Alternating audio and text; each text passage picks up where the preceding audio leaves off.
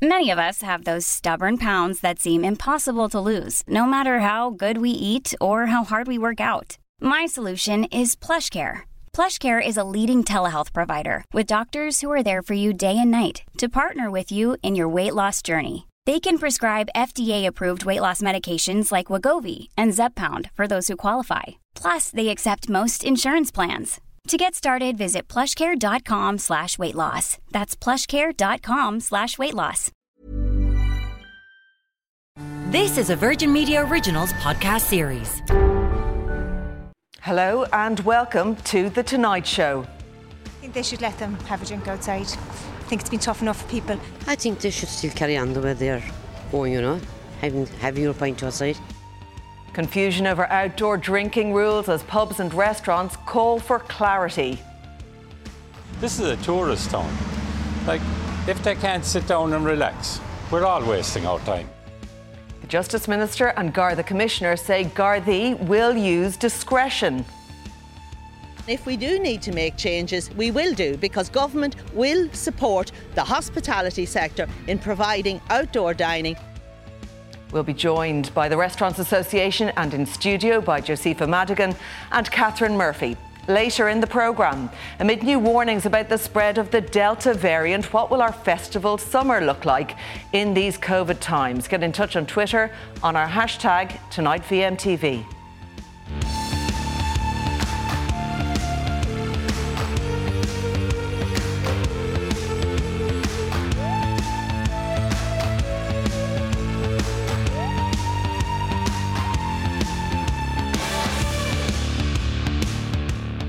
They promised us an outdoor summer and pubs and restaurants grasped the idea with gratitude. However, the issue of who can sit where and when is causing problems already in the hospitality sector, particularly in areas heavily dependent on tourism. In a moment, we'll be discussing the latest controversy around outdoor drinking. But first, our Southern correspondent Paul Byrne sent us this report from Killarney in the heart of the Kingdom of Kerry.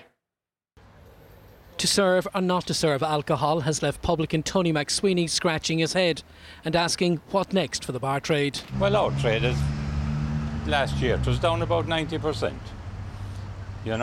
and if more things come, where do we go? There's no future. There's no future. This is a tourist town. If they can't sit down and relax, we're all wasting our time, Uncertainty is not good for trade, says publican Siobhan Lenihan. Since we opened the other week, everything's been going really, really well. I can see no difference between serving alcohol or serving food with alcohol. I think if every premises can manage their area well, there shouldn't be any problem, I don't think. When it comes to serving alcohol outdoors, legal experts say there are simply no grey areas. It may be illegal to consume alcohol in an area that's not licensed, but you could have an area outside a pub that may be licensed. So the issue is, what is the licensed area? Full stop. Consumers say Gardaí should leave things stand as they are. I think it's fair enough. I think people should be allowed to dine out if they can't dine inside, and it's the government made that law, and if people want to dine out, I think let them dine out. Well, I personally would like to see it like the continent. You can have a meal outside and a glass of wine. I don't see any reason why you can't. No, I think they should let them have a drink outside. I think it's been tough enough for people. I think they should still carry on the way they're going, having your pint outside.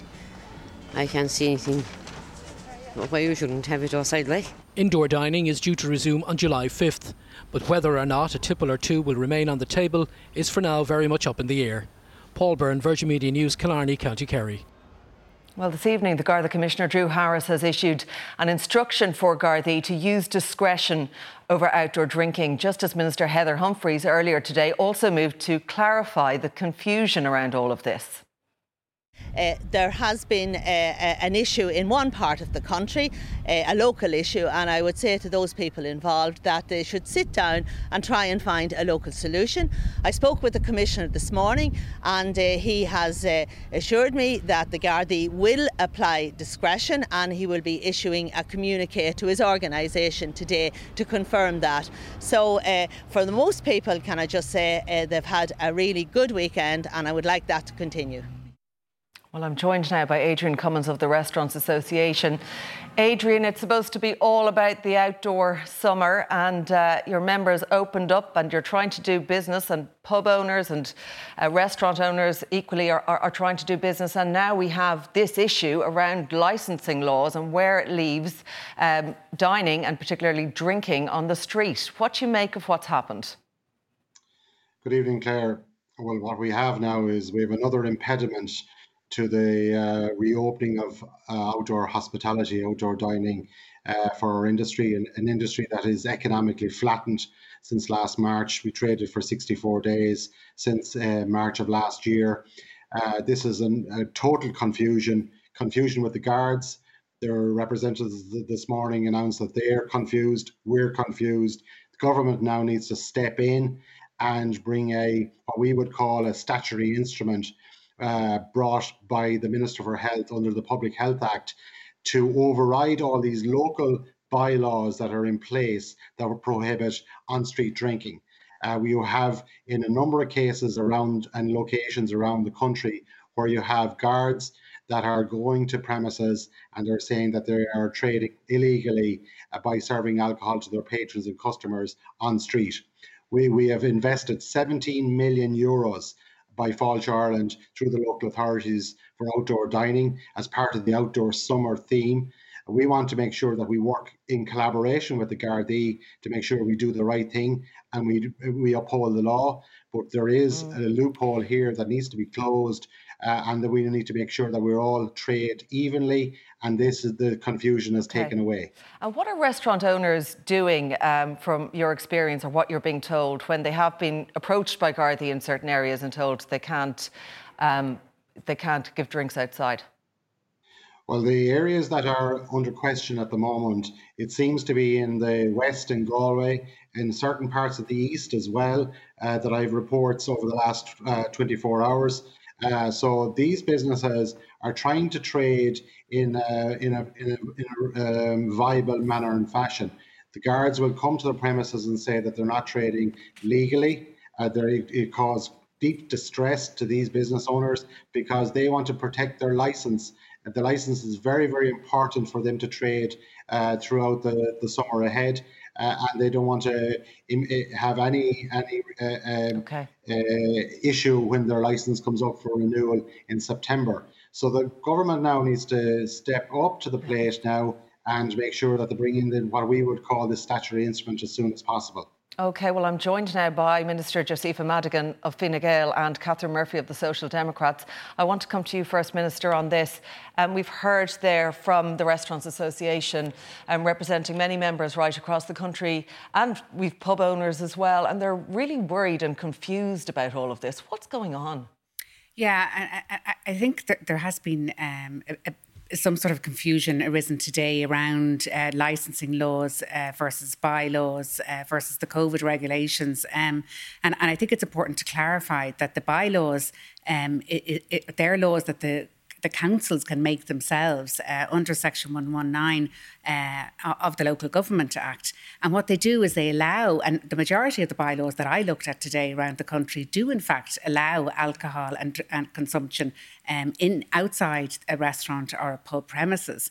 And in fact, I think where the confusion perhaps arises is around the discretionary element, which is implicit in the may. So, for example, what it says in the bylaw, in essence, is effectively that a Garda may take action. It's not shall take action. So I think it's this discretionary aspect. But I think the fact that there's a communique now going from the Garda Commissioner to the Garda Síochána, which Minister Heather Humphreys outlined there succinctly, I think will establish that premise to the Garda Síochána so that common sense can apply in these instances, because all the bylaws, even the bylaws in Galway, actually allow alcohol consumption. There's the issue of bylaws, but there's also the issue around licensing laws.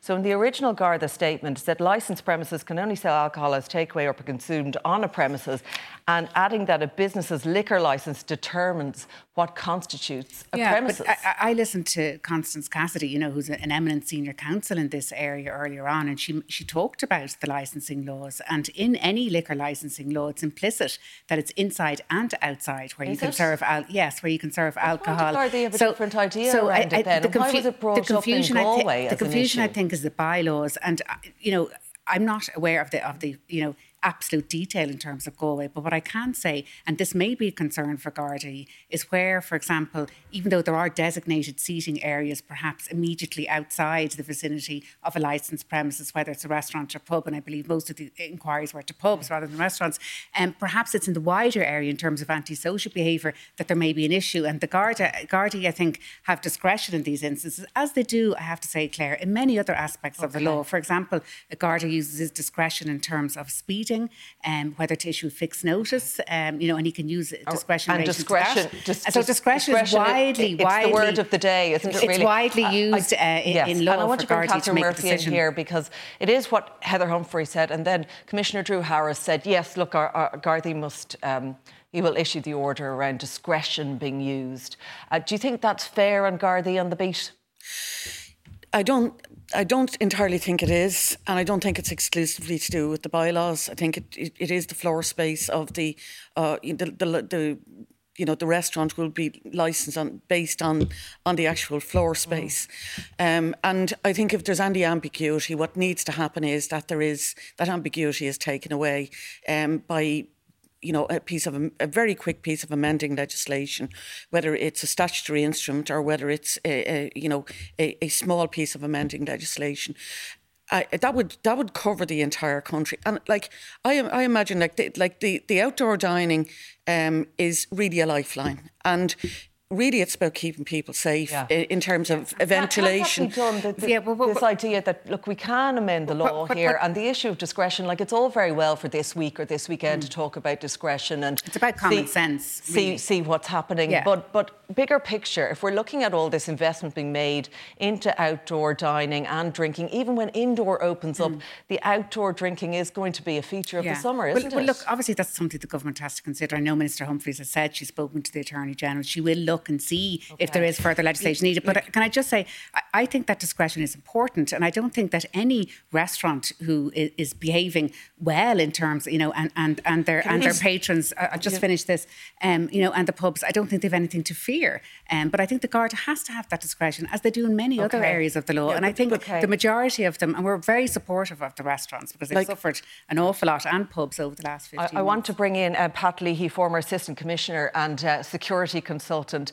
You've been listening to this conversation here tonight, and just generally speaking, the words around the day, the use of discretion, what members of the Gardaí are expected to do now when they come across street drinking and certain instances that they may be concerned about. What do you make about this idea of discretion being used?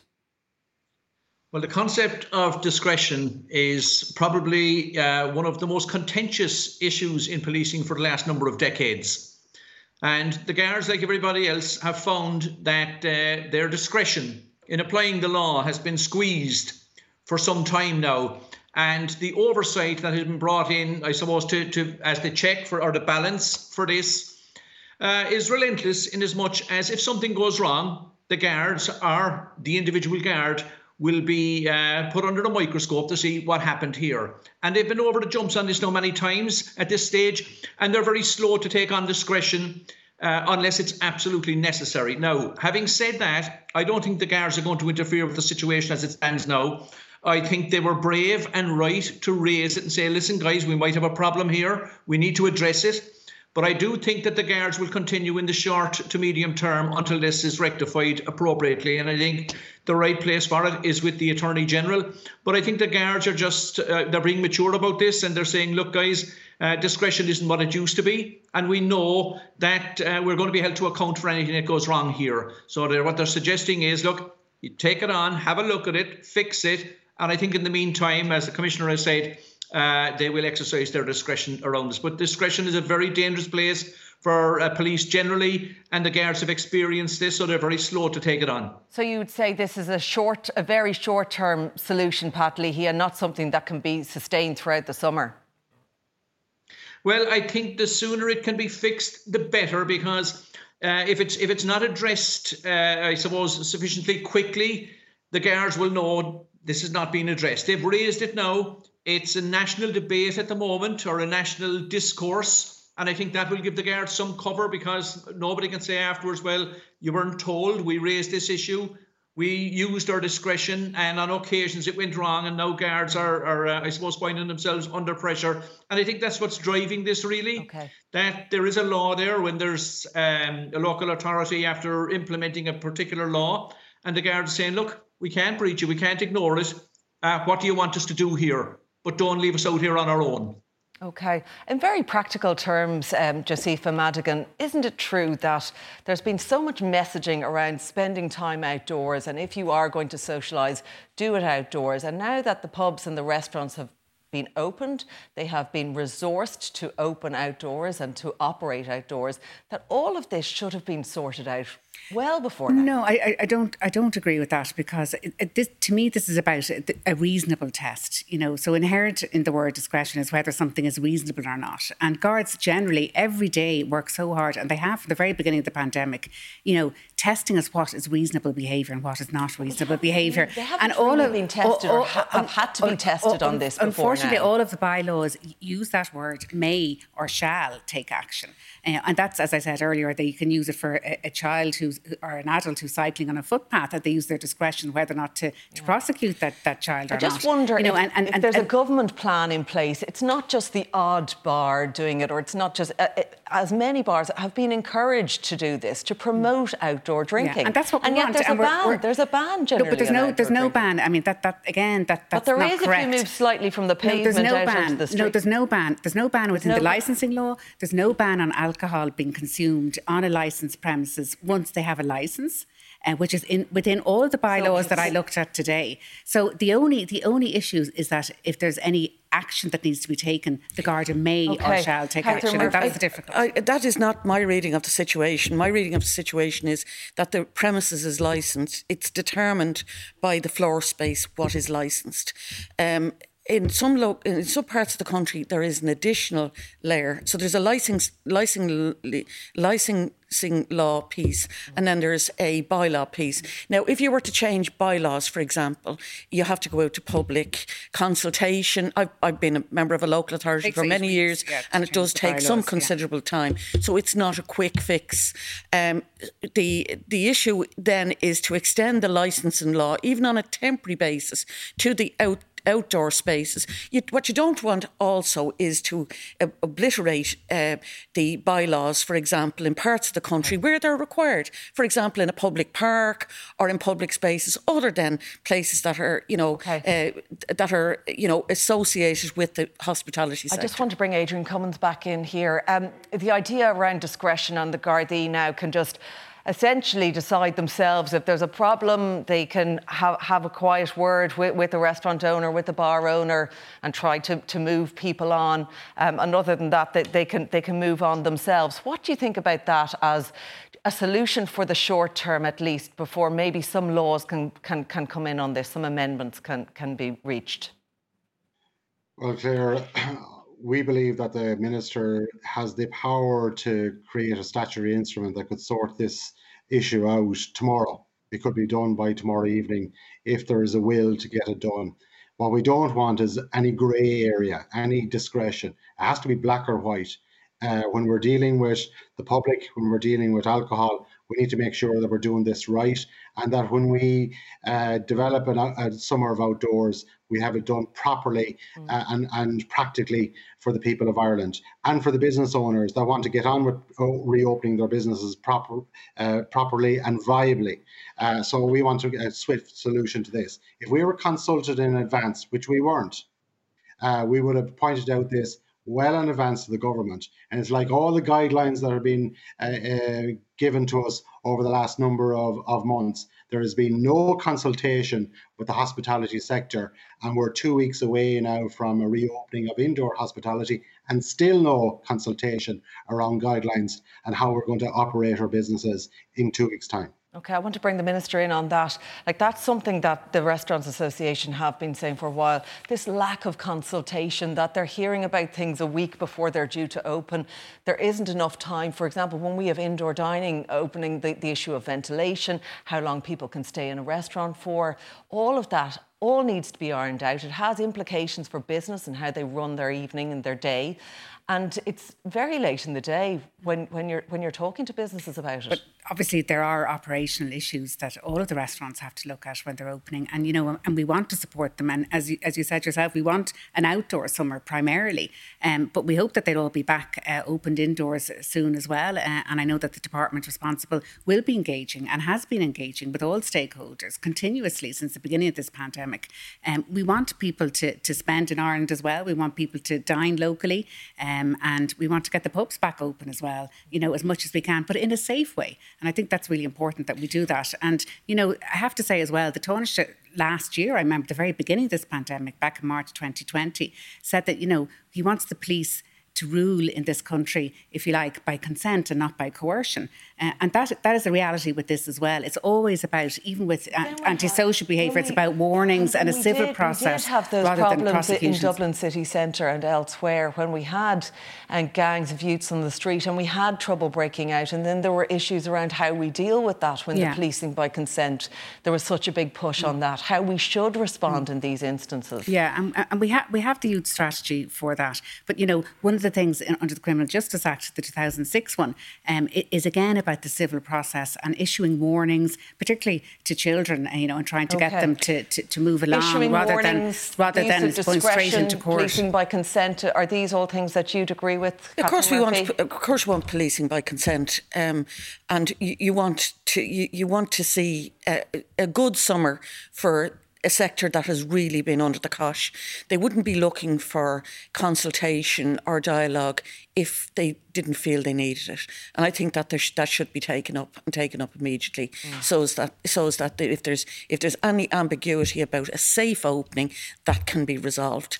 But I think at the end of the day, discretion will only take you so far. There has to be some certainty that when somebody opens, that they're not going to feel that the guards can walk in. Even if they don't do that, there has to be some degree of certainty. And I think that can be something that is remedied. And I think it's well within the ability of all parties in the Dáil to do that and do that very quickly. I just want to bring you in on this. The idea of just amending the law and bringing in that certainty, do you think that would resolve the issue and that we can push ahead with our summer? Gardaí will be happier in doing their jobs, and restaurants and pubs will get that certainty that they require. Well, I absolutely believe that we're going to push on with our summer outdoors, and I think it's only right and proper that we would. I don't think that we can lose sight of the fact that this is a unique situation that is in front of us. We're coming out of a global pandemic, so everything is new. We're trying to fit, pieces together that didn't naturally fit before now. Where drinking in the street was a no-no for everybody, and we were trying to cut down on it as much as we could. So there's big changes taking place here. There's always going to be a few bumps in the road. I think we'll get over the bumps. But I do think that all stakeholders concerned are looking for a little bit of clarity around this, and I think it can be delivered. I don't think it can be delivered today or tomorrow. And I do think that the AG's advice will be really, really important. But I do think it can be overcome in the short term. And I expect that the guards will use their discretion, and I don't think that it's going to interfere with the outdoor summer. But I do think clarity will have to arrive at some stage in the short to medium term. I think that clarity, the fact that the Garda Commissioner has given that communique to his members, will offer clarity around using their discretion. OK. Adrian Cummins, I just want to bring you in for just a last word on this. And just as an aside, you were back in court today regarding the indoor dining and the action that you're taking. You're looking for indoor dining to have started when hotel dining did. Now that decision on that, or the case has been put back until next month, at that point, everything will be open. Well, we had a good day in court today. The judge affirmed that the government must lay before the court through an affidavit the exact rationale why they reopened hotels ahead of restaurants. We've never seen this in a written format, so now we will see it in court. And that's what we want to see. And then we will push forward with our judicial review after that Obviously, we will, and we hope the government will make the announcement that we will open on the 5th of July, and we're back in court again on the 8th after that as well. So there's a long road to go on this, but we want to get some sort of justice for those businesses that has been, in our opinion, been discriminated against. OK, Adrian Cummins, thank you for that. And Pat Leahy, thank you tonight. Now, come fly with me. To go abroad this summer or not? We'll discuss this next. Stay with us.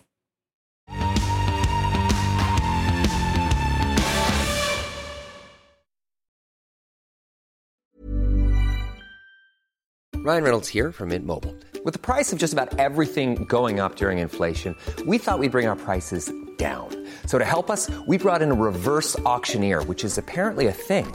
Mint Mobile Unlimited Premium Wireless. How to get 30, 30, bit to get 30, bit to get 20, 20, 20, bit to get 20, 20, bit to get 15, 15, 15, 15, just $15 a month? Sold! Give it a try at mintmobile.com/switch. $45 up front for 3 months plus taxes and fees. Promo rate for new customers for limited time. Unlimited more than 40 gigabytes per month. Slows full terms at mintmobile.com. I'm Sandra, and I'm just the professional your small business was looking for. But you didn't hire me because you didn't use LinkedIn Jobs. LinkedIn has professionals you can't find anywhere else, including those who aren't actively looking for a new job, but might be open to the perfect role, like me. In a given month, over 70% of LinkedIn users don't visit other leading job sites. So if you're not looking on LinkedIn, you'll miss out on great candidates like Sandra. Start hiring professionals like a professional. Post your free job on linkedin.com/spoken today.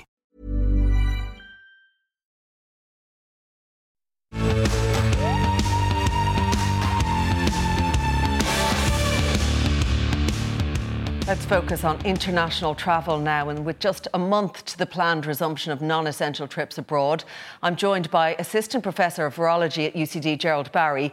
And first tonight, there's renewed concerns about the spread of the Delta variant here, with the Chief Medical Officer saying it now accounts for 20% of cases. Would you be worried about that?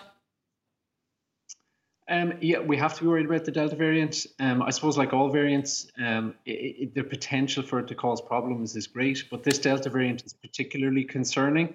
It has increased transmissibility compared to anything we've dealt with before. So if it becomes dominant, which, to be honest, it probably will within the country, it just makes the challenge of controlling cases much, much greater. What potential problems could we see then if we see this 20% figure jump to 40%, jump higher and jump to become the dominant variant, the variant that if anyone catches COVID, they get the Delta variant? I think there are three key things about the Delta variant that make it different from the Alpha variant that we currently have in the country. The first thing is its transmissibility. So it spreads between people much more effectively than the current variant. So the likelihood of somebody picking up the infection from somebody else is increased. There's also a higher likelihood if you get the disease and you're not, if you get the Delta variant and you're not vaccinated, there's a doubling of likelihood that you're going to end up in hospital. And also as well, there's a concern around the effectiveness of vaccines against it. So we know from Public Health England that if you have just one shot of the AstraZeneca or the Pfizer vaccine, that there's limited protection, about 33% efficacy against the Delta variant compared to 70% plus with the Alpha variant. Now, it should be stressed that if you have two shots of either Pfizer or AstraZeneca, then the protection is really excellent, above 90% against hospitalization, even with the Delta variant. But the concern really is if you're not vaccinated or if you only have one shot at the vaccine, then it really becomes challenging with the Delta variant because the effectiveness of these vaccines is quite limited when you only have one shot. So if the Delta variant becomes dominant and all the cases become Delta cases, then it's likely that we'll see a sharper rise of cases, and potentially that will follow through into an increase in hospitalization and potentially death as well. OK. Well, look, with that in mind, how safe do you think summer travel is, in your opinion? We heard the Chief Medical Officer say if you're not vaccinated, you shouldn't be travelling abroad. Would you agree with that, or the government has a more open stance of falling in line with the EU travel cert, that if you have a negative PCR test or a negative, depending on what country you're in, or you've had COVID already, or you're vaccinated, that you're safe to travel? It's really a balance of risk. If you're double vaccinated, you have the greatest protection against any variant that you might encounter that we currently know of, which means that if you're double vaccinated, that's the safest position you can put yourself in. And it gives you much more freedom to live a life of relatively low risk against COVID. Any other situation, whether you have one shot of vaccine or you have no vaccine at all, increases the risk against COVID. And really then that comes down to personal choice, I suppose, as to how much risk you're willing to take. And NPHET and Dr. Holohan, I think, have tended to always err on the side of caution, which is arguably the right thing to do when we're dealing with a virus that can infect and kill people. Mm. And so I can understand why they're stressing the idea that unless you're fully vaccinated, you really should live a relatively cautious life still against all these types of variants. Now, what we're hearing is that people in their 20s and older will all be vaccinated come September. With that in mind and the vaccination schedule running as it is, do you have concerns for the winter then with this variant, or do you think in line and in tracking the vaccination progress that we should be able to stave off any threat of variants such as Delta? Yeah, I think that really depends on how many people get vaccinated, to be honest. We need to be hitting kind of 70 to 80% of our adult population fully vaccinated, at least, to give us a chance of protecting ourselves against another surge. We know that as we move into the winter, it's very likely that those conditions will help the spread of the virus. And so if we don't have a high level of vaccination in the country, we're opening ourselves up to another surge, unfortunately. Now, it should be said that the vast majority of, I suppose, vulnerable people and older people look like they're getting vaccinated. So if we did see a surge, it's likely to happen in younger people. And that may not necessarily translate into really high levels of hospitalization and death, which is obviously a fantastic thing. But even high levels of cases in younger people will inevitably cause hospitalizations and deaths in some people. And so in order to avoid that as much as possible, we have to stress the idea of as many people getting vaccinated as possible. And that includes pushing down potentially into younger kids, teenagers, and potentially below as well. OK, Gerald Barry, thank you for joining us on The Tonight Show tonight. Well, Minister of State Josepha Madigan and Social Democrats TD Catherine Murphy are still here with me. And we've heard that warning we got from the Chief Medical Officer tonight in a tweet saying it is concerning now that 1 in 5 cases are down to the Delta variant of COVID. What do you make of it? What did you think when you saw that message from Dr. Tony Holohan this evening? Yeah, I think it's a sobering message. And even listening to Professor Barry there, what I was struck by everything that he said, really, it's about the fact that if you're double vaccinated, you have a 90%, immunity to the whatever variant is coming along, and there probably will be other variants down the line. So really what we have to concentrate on in government is to make sure that we get every age group vaccinated as soon as possible. We have 61% who've had a first dose, about 31% have a double dose. I think the 30 to 34 age group have just been asked to register. So we've got to ramp that up. We've got to make sure we get everybody vaccinated as soon as possible. I also heard Professor Kingston Mills earlier on talking about, trying to protect against imported cases coming in, for example, but that won't perhaps help in terms of community transmission. So sometimes we forget, I think, that we're still in the middle of a pandemic because it's the summer and everybody's talking about, we were talking about outdoor dining, etc. But we are also talking about the EU travel cert that's coming in on July 19th. And we know that Dr. Tony Holohan has said if you're not vaccinated, don't travel abroad. That's different to the advice being issued by the government in this matter. So there's mixed messaging there isn't actually. The government's advice has never changed. The government's advice at present is still don't travel. Oh, I know, but from July 19th. Unless it's essential. So what we're saying is that at the moment, the schedule is that the digital EU cert will come out on the 19th of July in Ireland. But that, of course, depends on the epidemiological situation.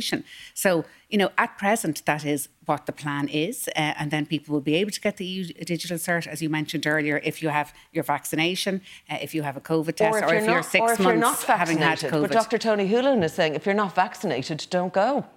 Well, at the end of the day, ENFIT and Dr Tony Holan, who I respect an awful lot, give their advice to government, but Cabinet makes the decision themselves, and it'll be up to Cabinet to decide. So there is a different message, because I think that's what the Taoiseach clarified at the weekend, in fairness. I think, we are on track at the moment for the 19th of July, and all expectations lead that will be the case, even though we have 20% here with the Delta variant. We have put in many strict measures in terms of the UK, for example, coming over here. They have to home quarantine for 14 days. They have to get a PCR test within 72 hours before coming over, and then 5 days and 10 days. So there is quite a strict regime around that. Yeah, we had the Irish Travel Agents Association coming out saying there's a lot of confusion around this, and it's really not helpful for people. If they're trying to plan a holiday now, Catherine Murphy, and they're looking to July 19th, we know that they're issuing these COVID certs in other countries now so that people are ready to go as soon as they can, like from July 1st. We're not introducing this until the 19th of July. What should people do? Is the message quite confused now? Yeah, I think it is confused. And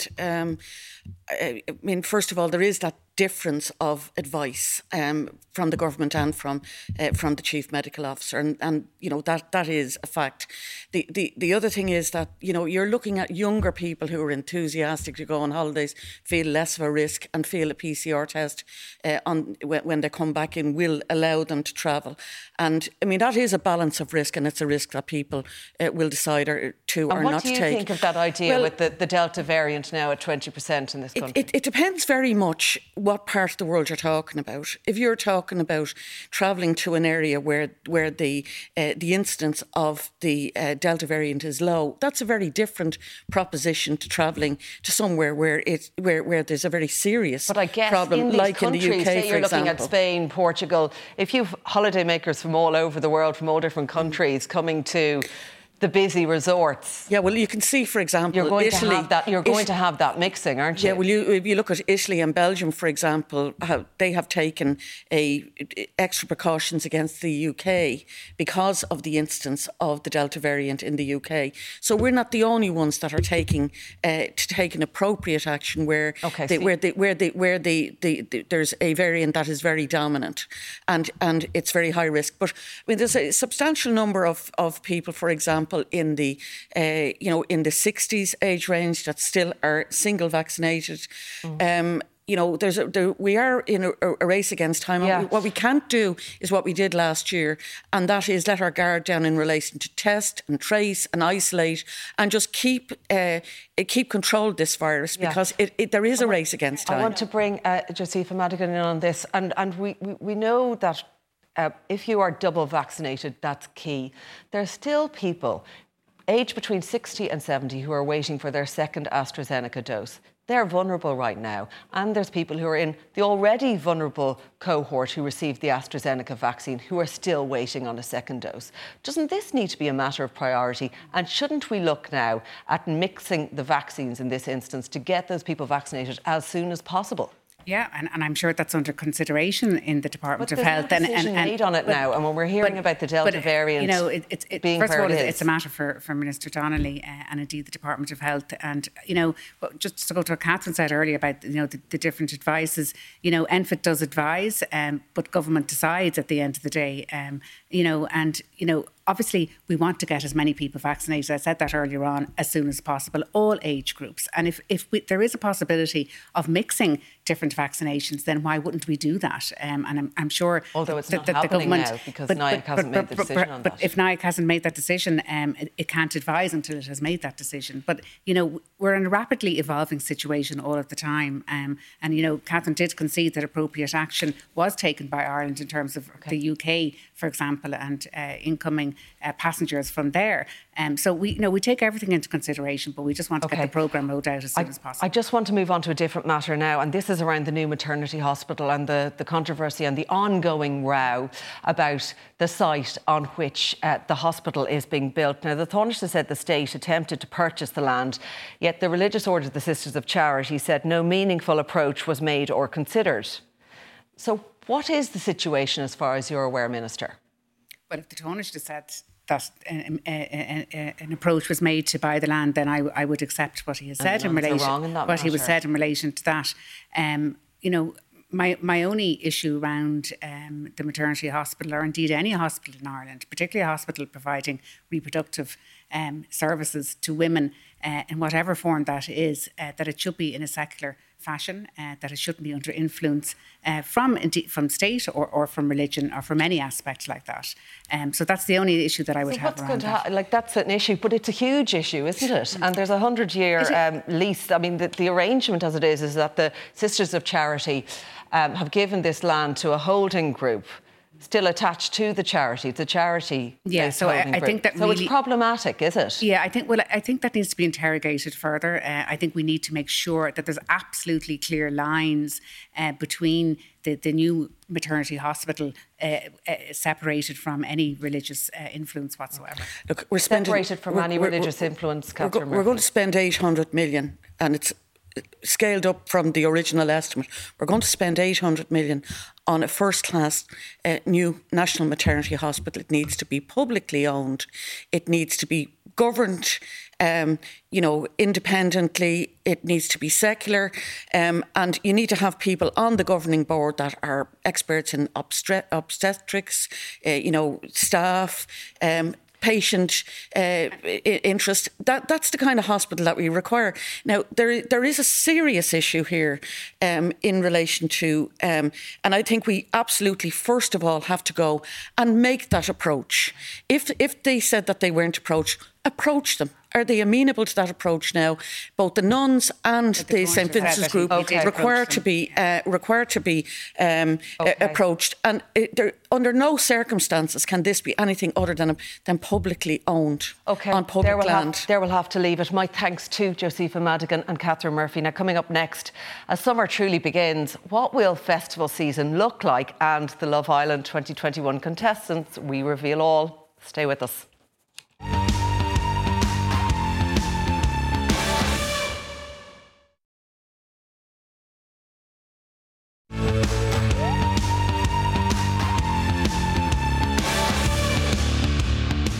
Welcome back now. It's Midsummer's Night and a summer festival season like no other is underway. Well, I'm joined by entertainment journalist and podcaster Orla Condon.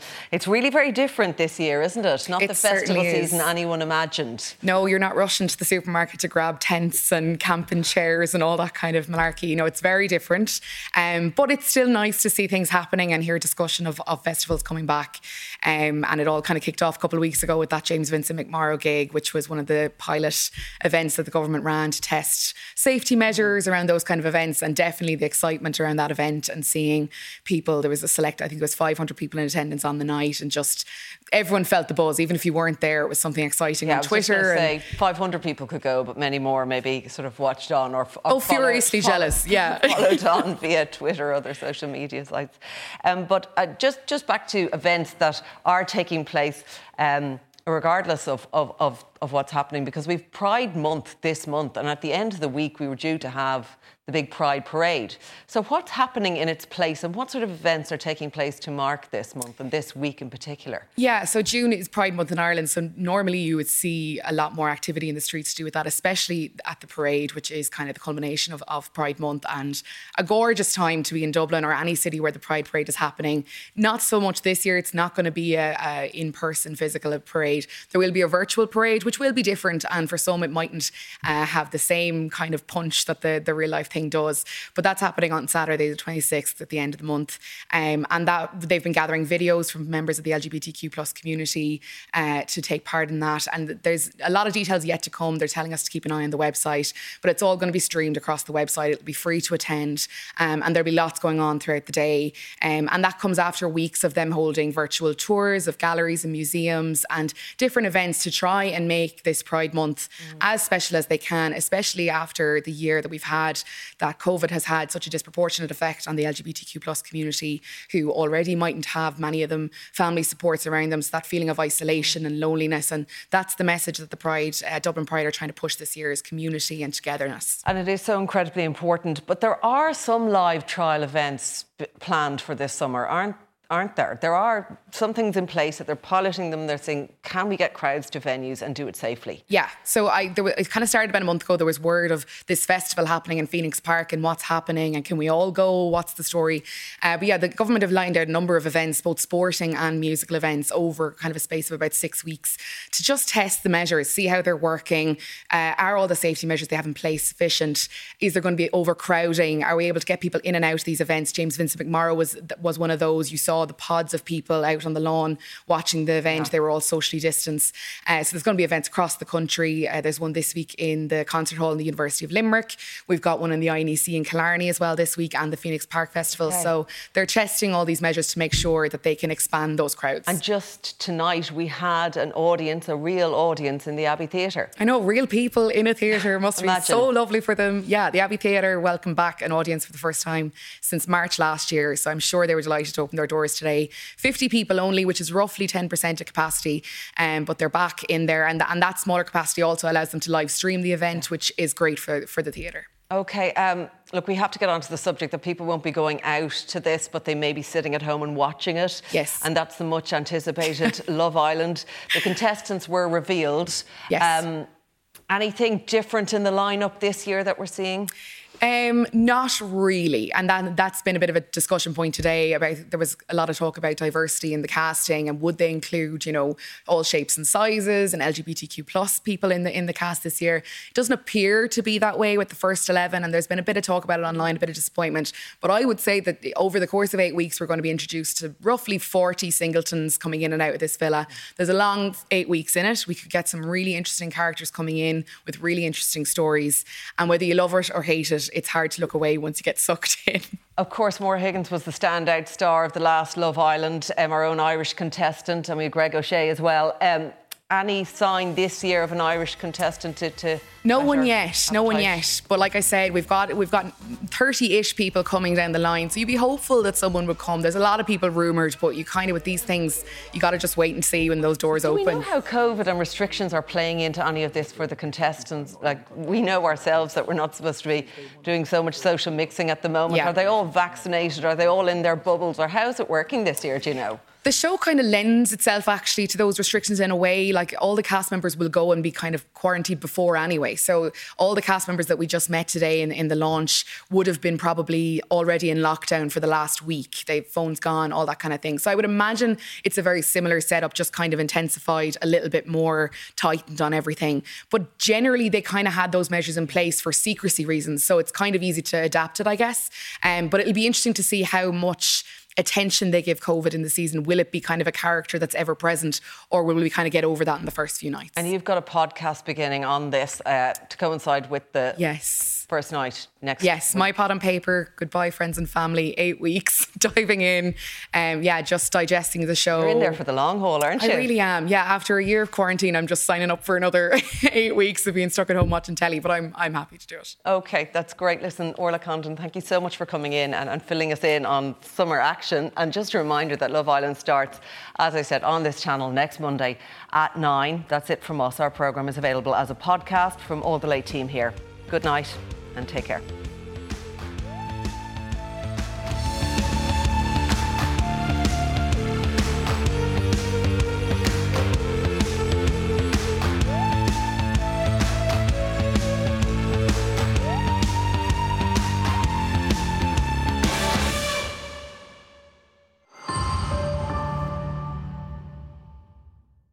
This is a Virgin Media Originals podcast series.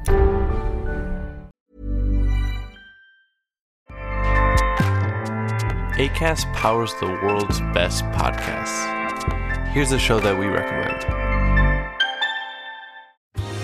Are you a reality TV junkie? Do you ever think, dang, I wish I had someone to talk to about all the trash TV that I watch? Well, look no further, garbage lover, because Reality Gaze is a podcast for you. Hello, I'm Maddie. And I'm Poodle, and we're the Reality Gaze. We talk about all your favorite unscripted shows like The Golden Bachelor, Love is Blind, and TLC's big, messy behemoth, 90 Day Fiancé. And if you're driving to work, folding laundry, or just pretending to listen to your husband talk about sports, just put on the pod, and you've instantly got two gay besties spilling all the tea and reading these people for filth. So come at us, y'all. Find Reality Gaze wherever you listen to podcasts.